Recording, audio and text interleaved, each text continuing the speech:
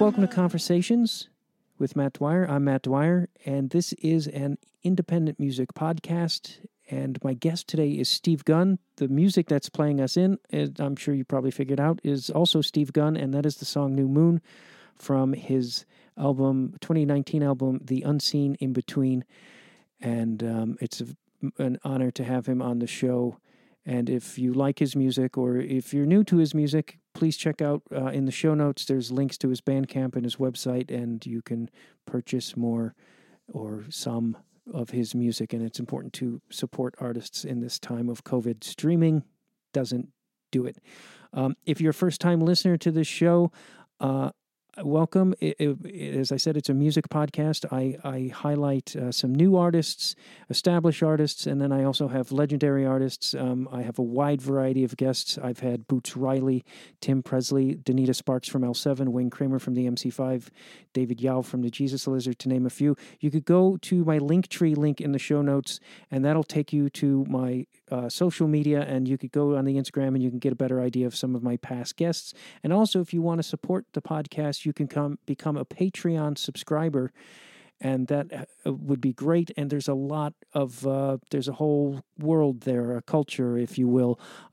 Like this Steve Gunn interview was also videoed through Zoom, so you could watch the video of it and see his handsome face and my head of hair that hasn't been cut in 8 months.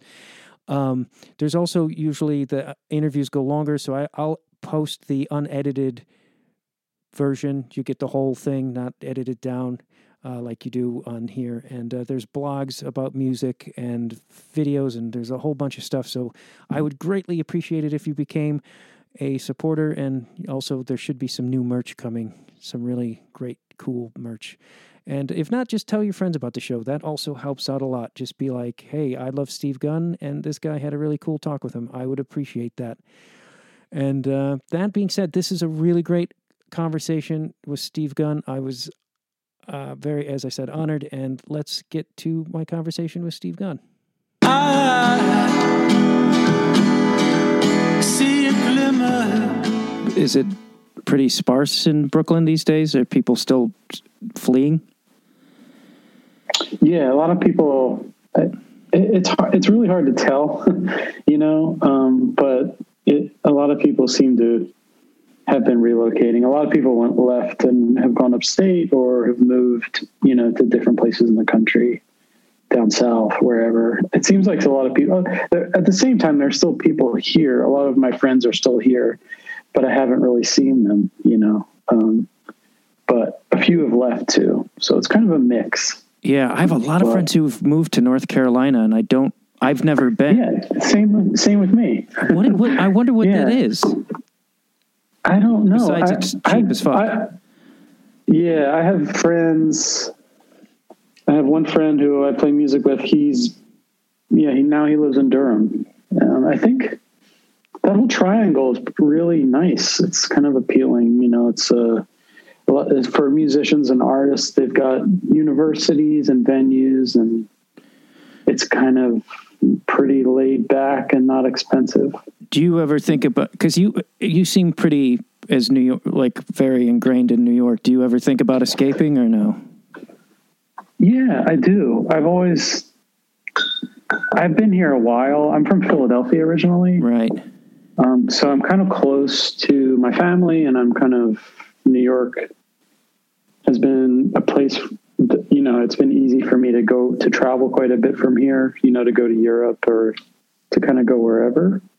But yeah, no, I feel myself wanting to live somewhere different. I'm still not sure. It's a really hard decision. I'll go to a place and I'll think, oh gosh, this is exactly where I want to live. And then that feeling.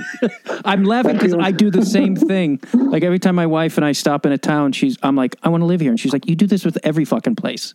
Like if it's kind of hip or urban. Same with me. Yeah. Same with me. I'm like, I'm going to live here. I love it here. Do you think that and then I'll forget. Maybe next week I'll be like, oh wait, do you think there's... I want to live here. No. I don't know if this question is a jump, but is there any connection to that and creativity and the curiosity that sort of comes with that? Yeah, I think, I feel I've been traveling so much the past 10 years, and I get really enamored with locations and with places and with cities. And I kind of fall for them in different ways. And and it's also, it's always, I know that I'm always really leaning towards the fantasy of the city as well, not the practicality of living in an expensive city or a place that might not fulfill my needs totally. So for me, it's sometimes a little bit deceiving, but I daydream about it, Do you think there's also a connection of like, do you feel centered like when you travel that much, or does it, I'm always curious about that. Cause folks who are on the road so much, I'm like, does that get exhausting, or does that just become this weird sort of world that you live in? So when you fantasize about a city, you're sort of also maybe fantasizing about, I don't know, more of a centered existence?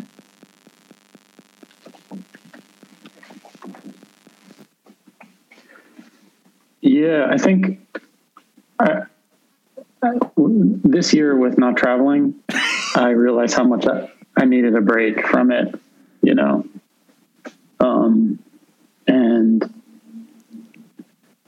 yeah, I got kind of, you get kind of caught up in the movement of it and the momentum of playing every night and seeing your friends in different places and, becoming more comfortable in the places that you visited in the past and knowing your way around the places you've been. And, I don't know, it's weird because you go to so many of these places and then you're like, oh, you feel placed in certain locations and you feel comfortable in certain locations. It's almost a way of feeling comfortable when you're on the road. And when I feel that way, I'm always like, I could live here. I have friends here. It's a wonderful place. This is also in Europe as well, cities in Europe and stuff like that. So I don't know, I got kind of thrown around, but I also felt really centered by having the opportunity to travel and to play gigs and to travel with friends. That in a weird way, it felt really grounding. And it's also, at the same time, it is exhausting in very sort of non-overt ways, where the exhaustion kind of stacks up on you. And then you finish a long stretch of travels and then you realize how utterly exhausted you are on different levels too. Yeah. It makes it hard to function normally, I guess. Yeah. When you get home after something like that, does it take a period of adjustment to sort of click out of it? Yeah, it does. And it's not necessarily like it's not necessarily a bad thing. It's just, it's an adjustment, because, and look, I haven't done anything for almost a year, but previously in 2019, I traveled as much as I had ever traveled like in my life. And it was super exhausting, but I also got caught up in a routine where I got my stuff. That's all I need. I got these 2 cases. I've got, I simplified all this stuff while moving around so much that I had these routines. Okay. Like it's the point of the day where I'm going to do this, and I have my belongings and I'm going to take them and go to this other place. And when all that ends, it's also wonderful to take a break and to sit in a chair and like not go anywhere. But yeah, it's deceiving. There's a lot of illusions that come along with playing music and traveling, and you have this sort of purpose every night.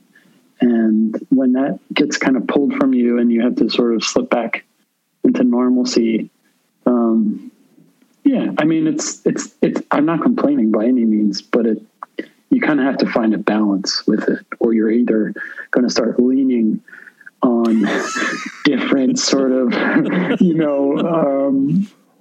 going to start tapping into habitual behavior that might not be healthy, stuff like that. I worry about my musician friends who kind of have that, they have that vulnerability where if they don't have this set purpose and they are home alone, you know, they can get into some trouble in different levels. But luckily I'm not one of those people per se, but I have a lot of friends who, you know, who have been struggling lately. So I guess to go all the way back to your question, you were asking me that, is it grounding to travel? I can't even remember. Sorry. No, I can't remember. Fuck. I'm going to start. I really ramble. Oh, that's okay. I was interested in what you were saying. I think that you were seeking something more grounded when you fantasize about those towns, because you move around so much. But I was curious if there's a reassessment of, like, because do you write when you're on the road? Like, because I'm thinking, like, now that you've been home for so long, if that is allowed you to reassess your creative approach. It has, and it's been really great. I have written stuff in the past on the road, just kind of out of necessity. But this year, I basically kind of worked at home, you know, and to be kind of in one place and to not be so distracted and move around so much. I think it was really, I embraced the opportunity. You know, I embraced the break, I guess. And I have a lot of friends as well that felt uninspired. Like, I can't play, I can't work. I don't feel like doing anything. But for me, it almost was sort of the opposite, where that's all I did for a couple of months, you know, was just play. And I also kind of think about myself as a kid, you know, as a teenager. I was a very bedroom oriented, locked door kind of kid, where I liked my solitude, and I have a very small footprint, and I just need a little notebook and a guitar. And I kind of reverted to that self again. And it's been a while since I've been able to really tap into just being in one place for a long time. So it was nice in a way. And I worked on a bunch of stuff. I've been working on a record. I actually was out in LA a couple, like 2 months ago, before things really got bad again. And I kind of wrote a record, and I'm working on it, and I'm going to try to finish it when things sort of settle down. And I wrote the whole thing just kind of at home, you know. And that before, I was always trying to piece together stuff on the road, and also in the studio, you know, on the fly. And it was really nice to not have to do that, and to work slowly and send, you know, some demos to friends and get feedback and redo them, and just, I don't know, just have as much time as I needed. That felt really nice. Yeah. Because I read some things about that, where, like, some of your earlier albums, there was more of a immediacy to get them done, where, and then lately you've been giving yourself more time to sort of, Yeah. Look, I have been, I think, it's just different. You know, I think I've just been learning how to work. I never was this, I came to songwriting in a weird kind of circuitous way. And when I first started making records, I was just going, all right, let's just do it. You know, I wasn't really plotting things or thinking them out, which, you know, in a different respect, that can be rewarding, and it was. But I think as I kept doing it, I sort of learned how to work a little slower and started taking my time with it, you know. With working slower, does that allow for perhaps more introspection with your work, like more a more personal approach, if that? Yeah. And a little more introspection, and just a little more, you musicality, I guess, and a little more editing and thinking, trying to, really work on the music a little harder and longer, and just revising it and making it feel a little more solid. I think before it felt more of kind of a stream of consciousness kind of thing. And now it's almost more of a constructive way to work, I guess. It depends on, every sort of thing I'm doing is sometimes different. I kind of go in between different things. I'm still doing improvisation music and writing songs and kind of random kind of different stuff. Yeah, you do a lot of, your library it's fascinating, and your musical interests. And what I was reading about, and I found this really interesting, is that the house that you moved into in Philly when you were 18, was it 18, 19? And it was like 10 people living there. And that, at least the impression I got from the article was that this was one of the spaces that music really opened up to you, because there was like so many records there. Yeah. And I was just curious about that, because I feel like anybody who's interested in something creative, or even just me, who's somebody who loves music and is completely incapable of creating it. I wish I could. It's like, I've said this to other people, but it's like, to me, it's like you're superheroes and magicians or something to me, because it's just, to me, I'm just in awe of it. But I was curious what were those, if you can remember, like, what were things that just like were these like shocking sort of like epiphanies of music that you discovered in that era? Well, okay. I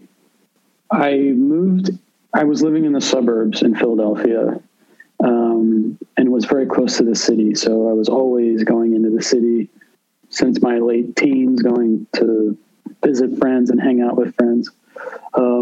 And I started going to college locally in Philadelphia, and I moved into a house in West Philly.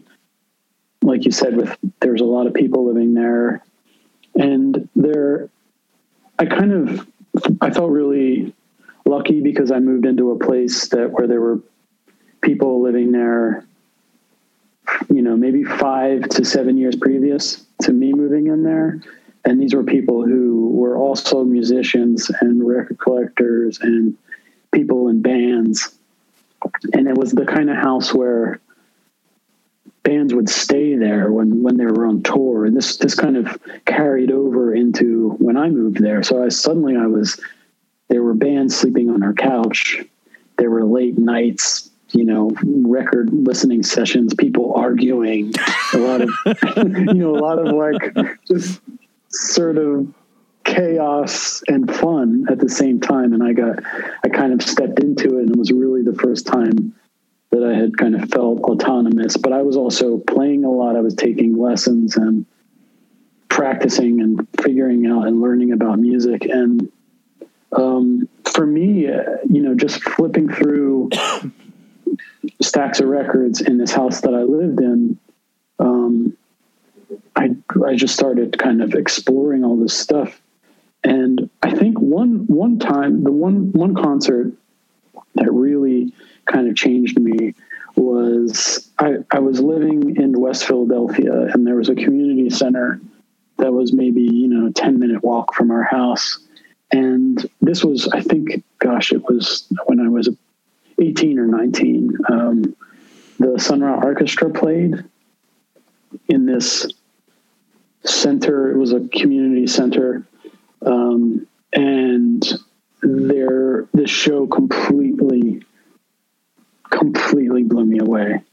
And I had never seen anything like that. I was interested in jazz and listening to jazz at a pretty young age from listening to the radio, but seeing the orchestra play was a really sort of pivotal moment for me. And the fact that they did live in Philadelphia, and the fact that I could go see them whenever they were playing, and I would see them around the city, and I kind of got friendly with a few of the members, and just to know that they were in Philadelphia was really inspiring to me and my friends, but also at the same time, I was going to tons of shows and I was sneaking into bars and seeing bands, like Guided by Voices, or there's a band called Bardo Pond that was kind of a heavier, they're still around.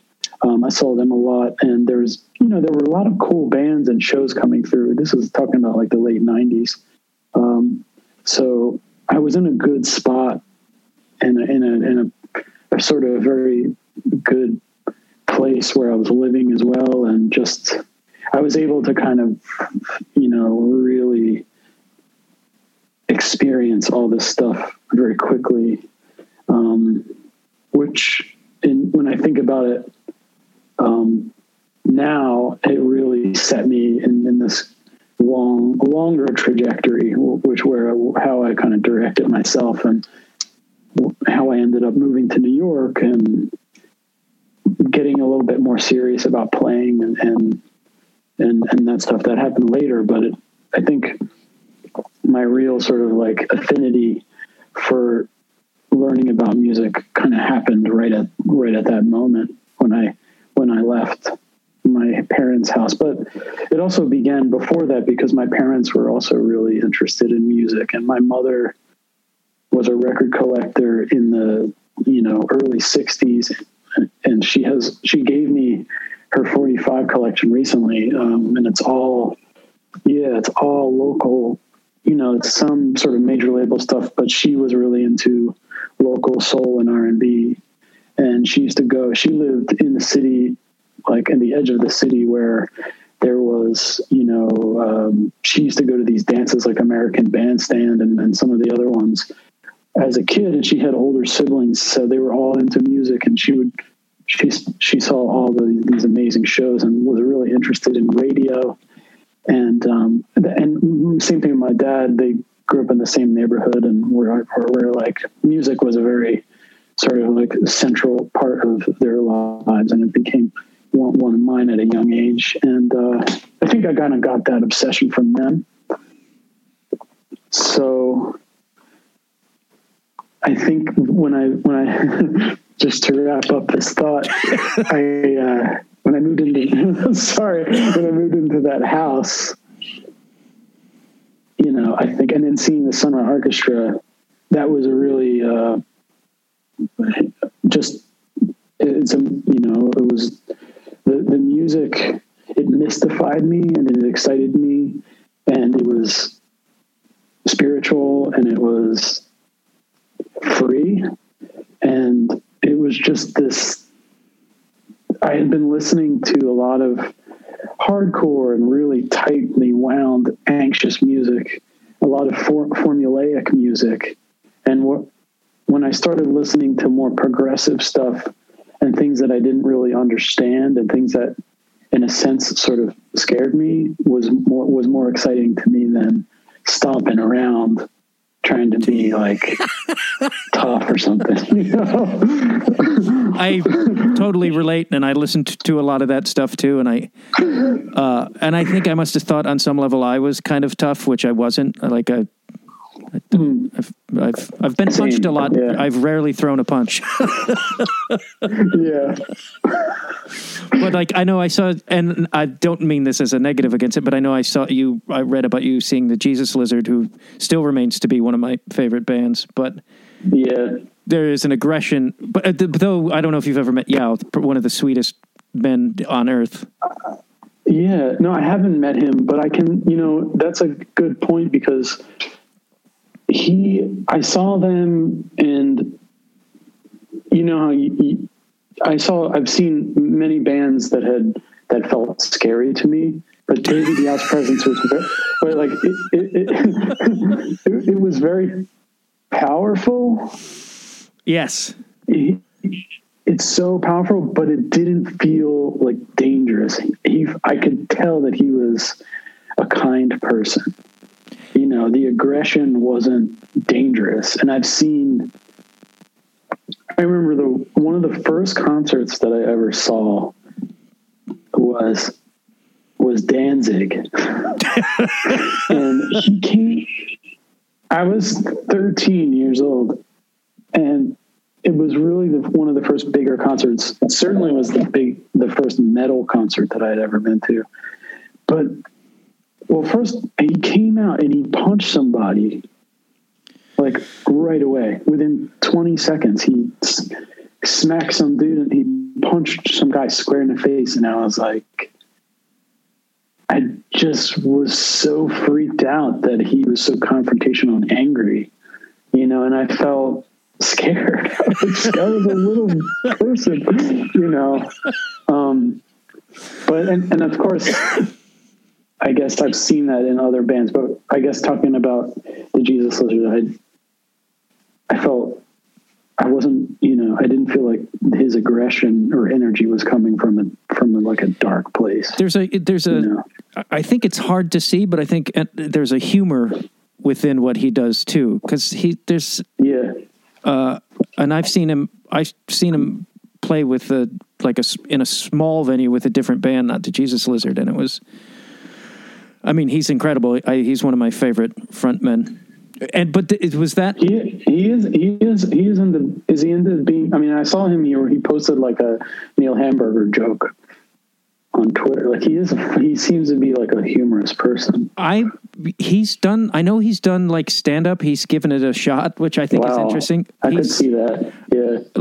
He did the podcast, and then we've inadvertently, like, just through mutual friends and stuff, we ended up becoming friendly, and he's hilarious and like very silly.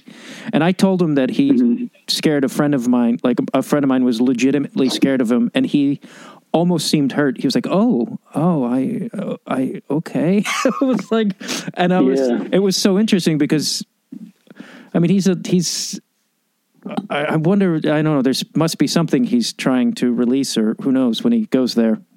Mm-hmm. And you played that kind of music for a bit, right? Well, I was in hardcore bands when I was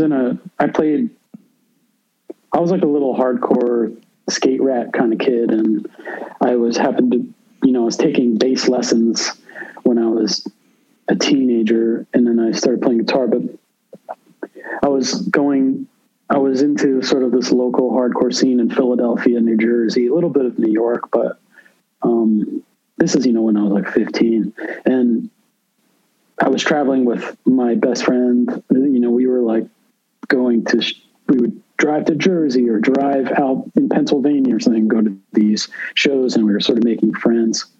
And I ended up playing in a band when I was 15, filling in for a bass player, so I was like, this very formulaic, like 1, 2, 3, 4 chord, 3 or 4 chord, power chord kind of stuff.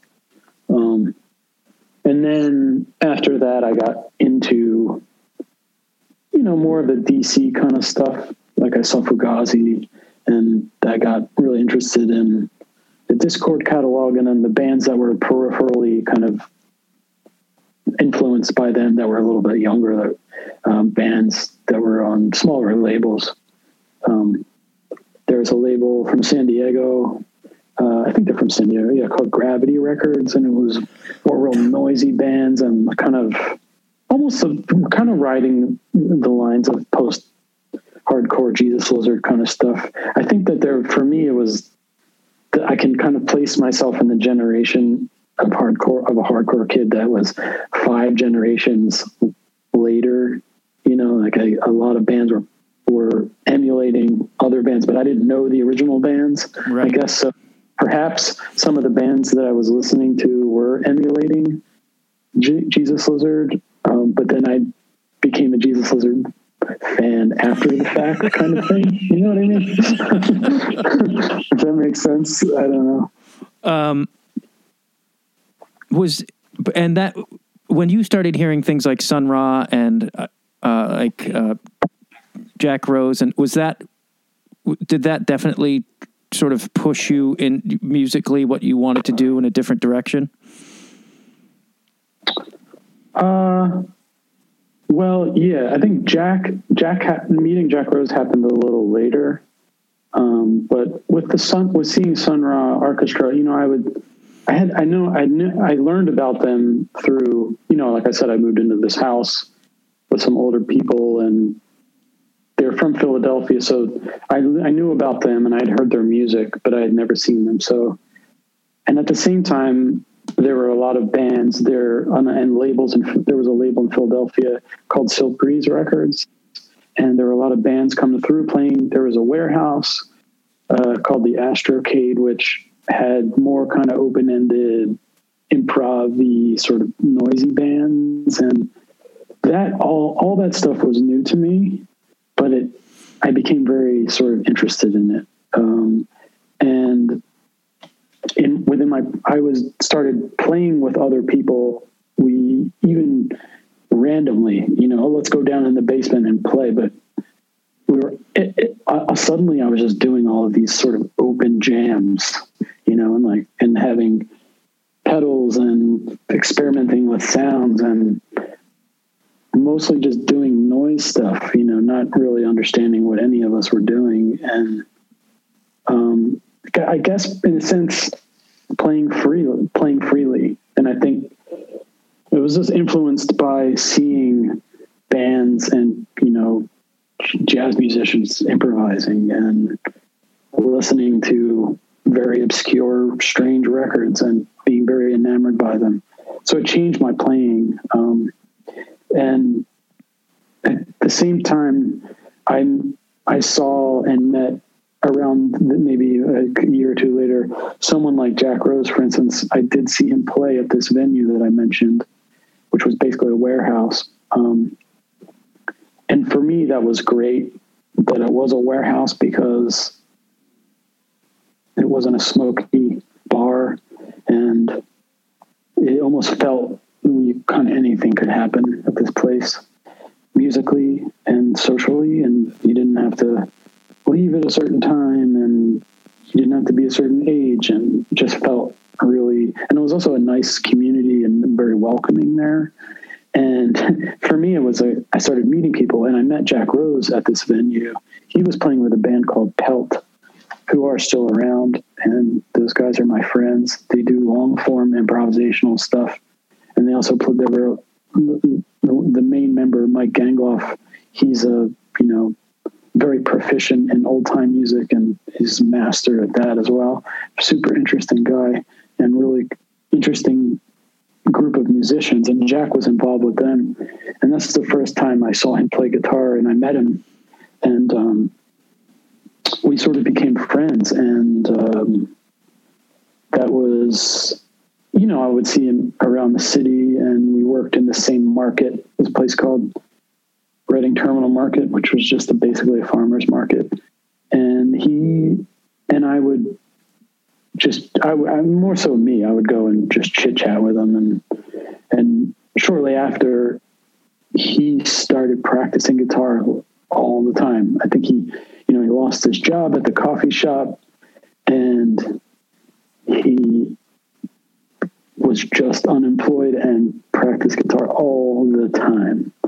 And fast forward about 6 months to a year, I see him play solo, and I was completely just blown away, astounded by what he was somehow figured out how to do. And I later realized that he had already been in bar bands when he was younger, and he knew his way around the guitar, but I didn't know that. But anyway, seeing him do that and accomplish that and achieve that it was really very inspiring to me. And the fact that he was a friend, he was also a very generous guy with what he did. He just offered, he was very helpful and told me, check this out, or check out these videos. There's this guy named Stefan Grossman who is like a guitar blues sort of historian who is a player himself, and he makes these instructional videos, different styles. And, Fahey did a video, and he also will do certain blues players. And, it's like the double screen stuff, you can split screen and see how they're doing it. And for me, that's really when I started. Jack really inspired me to get serious about playing. And I had already been practicing a ton, but I think he just sort of set the bar so high, like way higher than any of us kind of meandering around Philadelphia. And he just proved to me that like certain things were possible that I didn't think I could achieve, but it was inspiring, I guess. So to tie that all together, I think this is all around this time that I moved to Philly, and it was a real, just being in that city at that time provided a lot of opportunities just to learn and to experience stuff.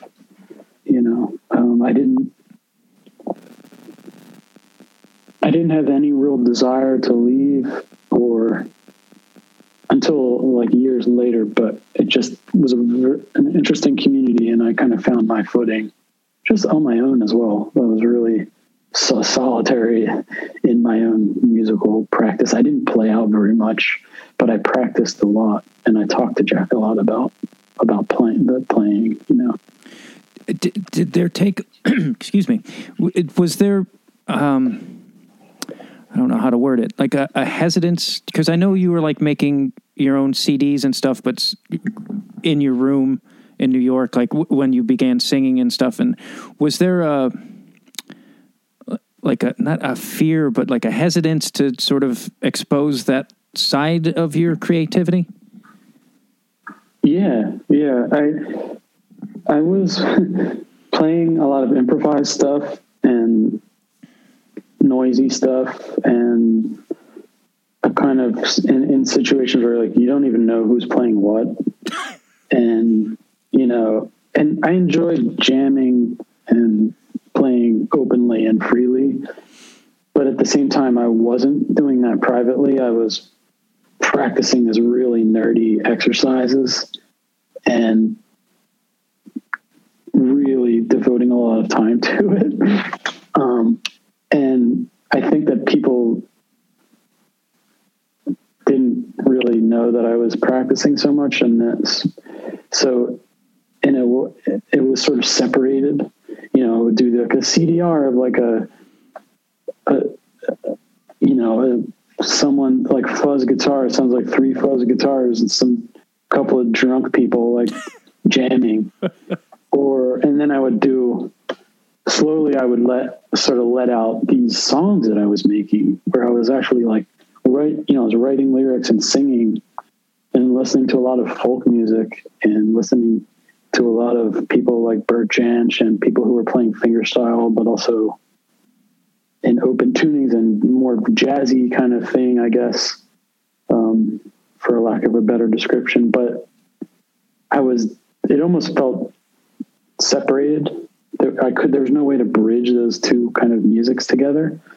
And over time, I finally made a solo CD of my own music, which was acoustic guitar and vocals, and some of it was instrumental. And then, that kind of branched into me doing more releases in that way, and also still doing more of the improv stuff. But I guess that's normal. But for me, there was a separation. Personally, and people, not particularly too much, but I think some folks were like, "Whoa, dude! Like, I didn't know you were writing these heartfelt songs in your bedroom. I thought you were just like to play fuzzwah." How? Because you were playing a lot with other people. How? I don't know if this is a strange question, but it's in my brain, so I'm going to ask it. Like, to start singing, is that like, because you sort of have to develop that and your style. Like, I don't. What was that like? Yeah. Can you remember what that was like to be like? All right, I'm going to sing for the first fucking time. Like.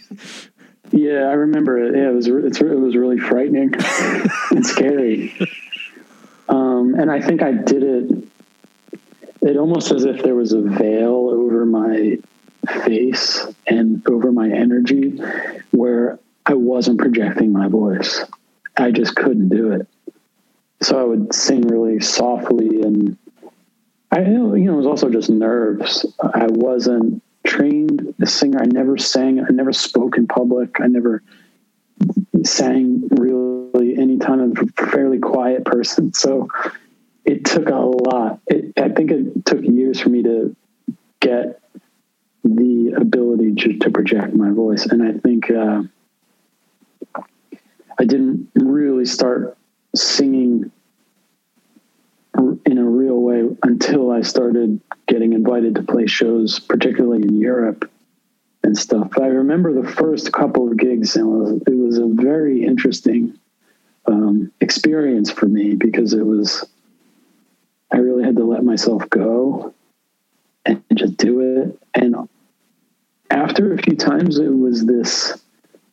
it felt very almost therapeutic in a way, where it was this challenge that I knew I had to work on, but the fact that I did it a few times, I felt the challenge getting a little easier. It was a frightening proposition for me before doing it, but then finally I was like, I'm just gonna go do it. And it's like the first couple of times I did it, I'm in a room with all my friends, so for me it was quite scary. Yeah. But it got the way that it got easier was, I had this friend who lived in Paris who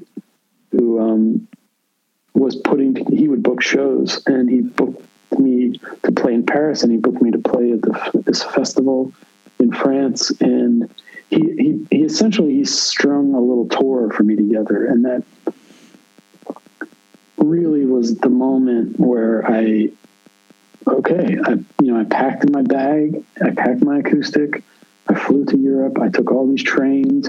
Here I am playing in these rooms where most of the time I couldn't speak their native language, and I'm this traveling singer, and so I had to kind of step into that. Even if I wasn't ready, it was a jump into it, and I learned a ton those years, really, of touring by myself and playing acoustically. Sometimes, when you have acoustic, you really have to kind of fill the room, and I don't know, I learned how to sing doing that. I think I'm still learning, right, how to do it. Was there when you were in your room, because there's a fear that goes with exposing that, but was there also this driving, because I don't know, sometimes you have like a fear and an insecurity about something, but you're also like, I can fucking do this. So there's that sort of back and forth. Were you struggling with that?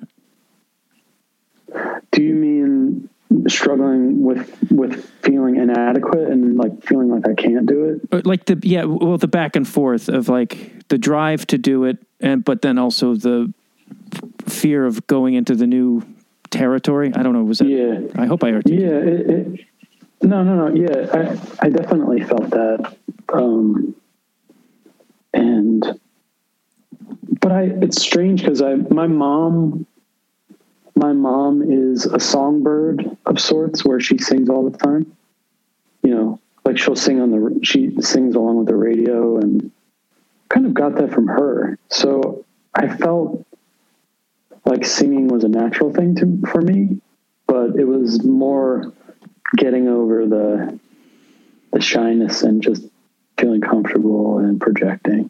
Right. And I also I was there at the time, speaking of Jack Rose, this is a time where people were learning how to play a certain style of guitar, like instrumental acoustic guitar.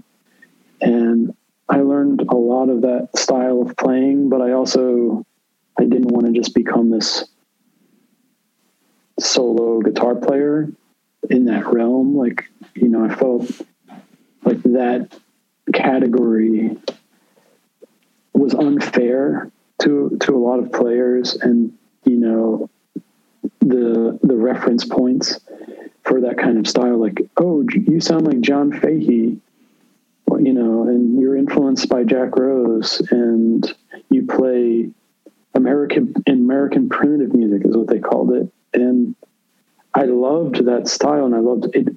That style of playing helped me learn how to play guitar, and it taught me how to construct songs, but I never wanted to really hone in on that style or be a part of that category. I don't think many people didn't.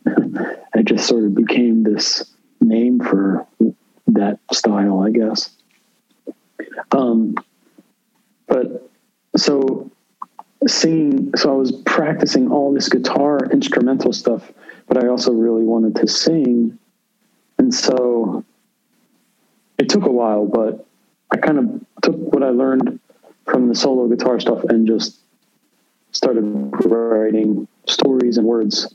And I mean, this sounds so silly because it's so simple, but for me, I was never up in my room learning Beatles tunes or like singing Led Zeppelin songs or anything. I learned how to play guitar, and then the singing came a little later. So it felt disjointed at first. And it was just a new sort of new language of music and territory for me. So it took some stumbling, and I would write these songs and I wouldn't know how to end them, and I wouldn't know how to put like certain chords or bridges or choruses. I had no idea what I was doing in that respect. So it was just a bit more of a rambling kind of thing. So I guess, yeah, I don't know. It just took me years to figure out my footing, but luckily at the time this is when people were making tons of CDRs and actually being able to sell them. Like I could sell them on the web and at local stores where, people were being supported, like, other music in New York. And there was a website called Volcanic Tongue that was based out of Scotland, where you could write to them and say, hey, like I made this recording, I'm going to make 20 CDRs. Okay, we'll get 10. And then they would review it and people would buy it and then say, hey, do you have any more of those? You could go and get some more and burn them, make them yourself, that kind of stuff.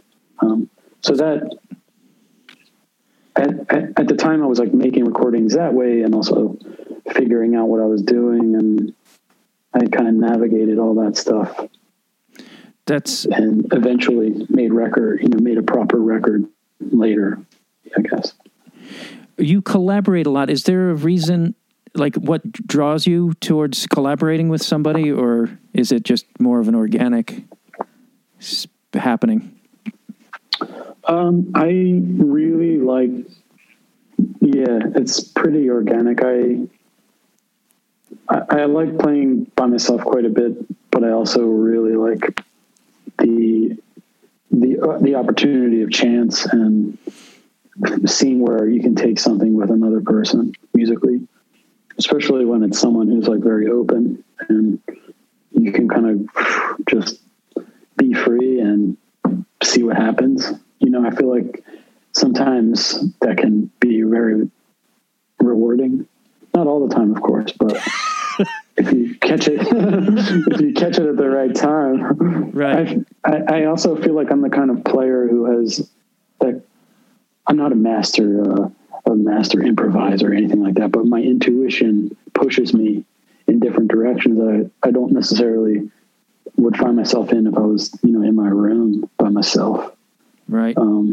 So I like that exchange a lot. Yeah. When researching you, I felt like I got a mini music education because there were so many artists that I was like, maybe I heard names but I was like, man, this guy is just a walking library of music. But one that who I didn't know was Black Twig Pickers, and that album that you did with them it's incredible. Like I was just blown away by it. Yeah. But I wanted to bring it up because it was, I love all the things that you've done, but I hadn't heard that, and it just really, I don't know, it just struck some sort of chord in me. Yeah, well, I mentioned this band before called Pelt, which they're from Virginia, and Jack, that's kind of how I met Jack, because he was in Pelt, and they were this amazing group. They still are.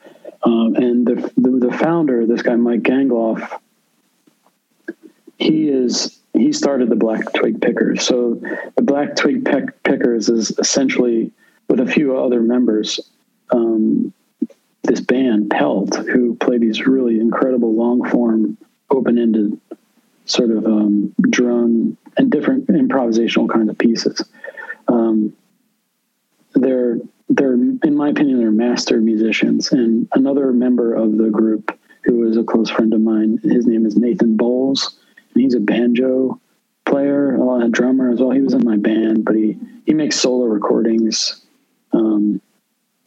He's made a couple of really great albums solo, but he's also in the Black Twigs and is also in Pelt. So those guys, that band and those guys kind of go back even to my sort of beginnings of opening myself up to seeing shows and to the music that I became really enamored with. And Mike Gangloff was a very, very, very close friend and of Jack's and influenced him greatly. And talk about encyclopedic knowledge of music. I mean, this guy knows about so much stuff, and he's so generous with his knowledge and also with his playing. And I fell in, I knew them from back then, but I also had kept up with them and Black Twig Pickers. And I went down to Virginia and I made a collaborative record with Mike Gangloff. We did a solo, just he and I did a improvisational record. And it was this really amazing experience. And he's an incredible, that band is just, they're very, very good. And it's interesting because they play old timey music and they're very knowledgeable, but they don't play, they play stuff that you may not have heard of, stuff that's more in the darker corners of that, the folk history of that music, which to me is incredible. And also just way more interesting than if you were going to play the hits of, the regions of that town, where you go to these banjo and bluegrass festivals or where people camp out and play tunes. They're all kind of usually playing maybe 10 or 12, 15 of the same songs are floating around these campgrounds. But these guys they dig a lot deeper with the music, and they just find these amazing songs that they cover, So I guess to wrap that up, sorry, we met and we ended up doing a collaborative recording up at this studio who was run by a friend of ours, and he was just getting friends to collaborate, and we went up there and kept it pretty open-ended and played for a couple of days, and it felt really great. Yeah, it's such a great... And for me, it was a way, when we're talking about the music of my singing and my playing and my kind of strange knowledge of music and the mixing all that, they were such grounding people because they knew exactly where I was coming from, and they could help me kind of solidify certain things because I'm like, oh, you're playing this super folky blues thing, which I don't even know what I'm doing. And they're like, oh yeah, we know that tune. And then they just like jump into this and like make this song sort of like completely turn into this beautiful thing that I had no idea that was possible, So it was really a rewarding experience. I hope to do that again with them. Yeah, it was a great discovery, so I thank you for that. Just to wrap it up, is there anything that you need to or would like to mention or plug that we didn't cover? I'll put like Bandcamp and all those things in the show notes, and I'll definitely make sure people know that. Well, it's already over. It's already over.